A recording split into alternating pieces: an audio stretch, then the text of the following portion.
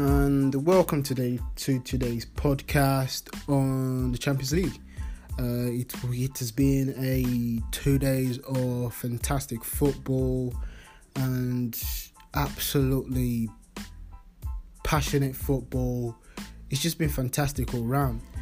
One of the major topics is Liverpool's comeback against Barcelona and Tottenham comeback against Ajax.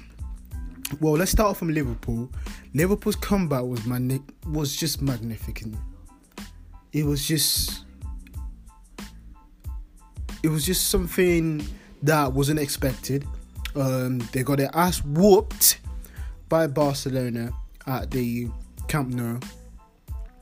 But when Barcelona came to Anfield, they must have underestimated the counter-attack, the ganging press of Liverpool, the attacking force of Jurgen Klopp tactics.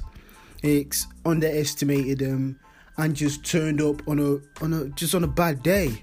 Barcelona defense was poor, Alba was poor, every single player, including Messi himself, was poor. Everyone was poor.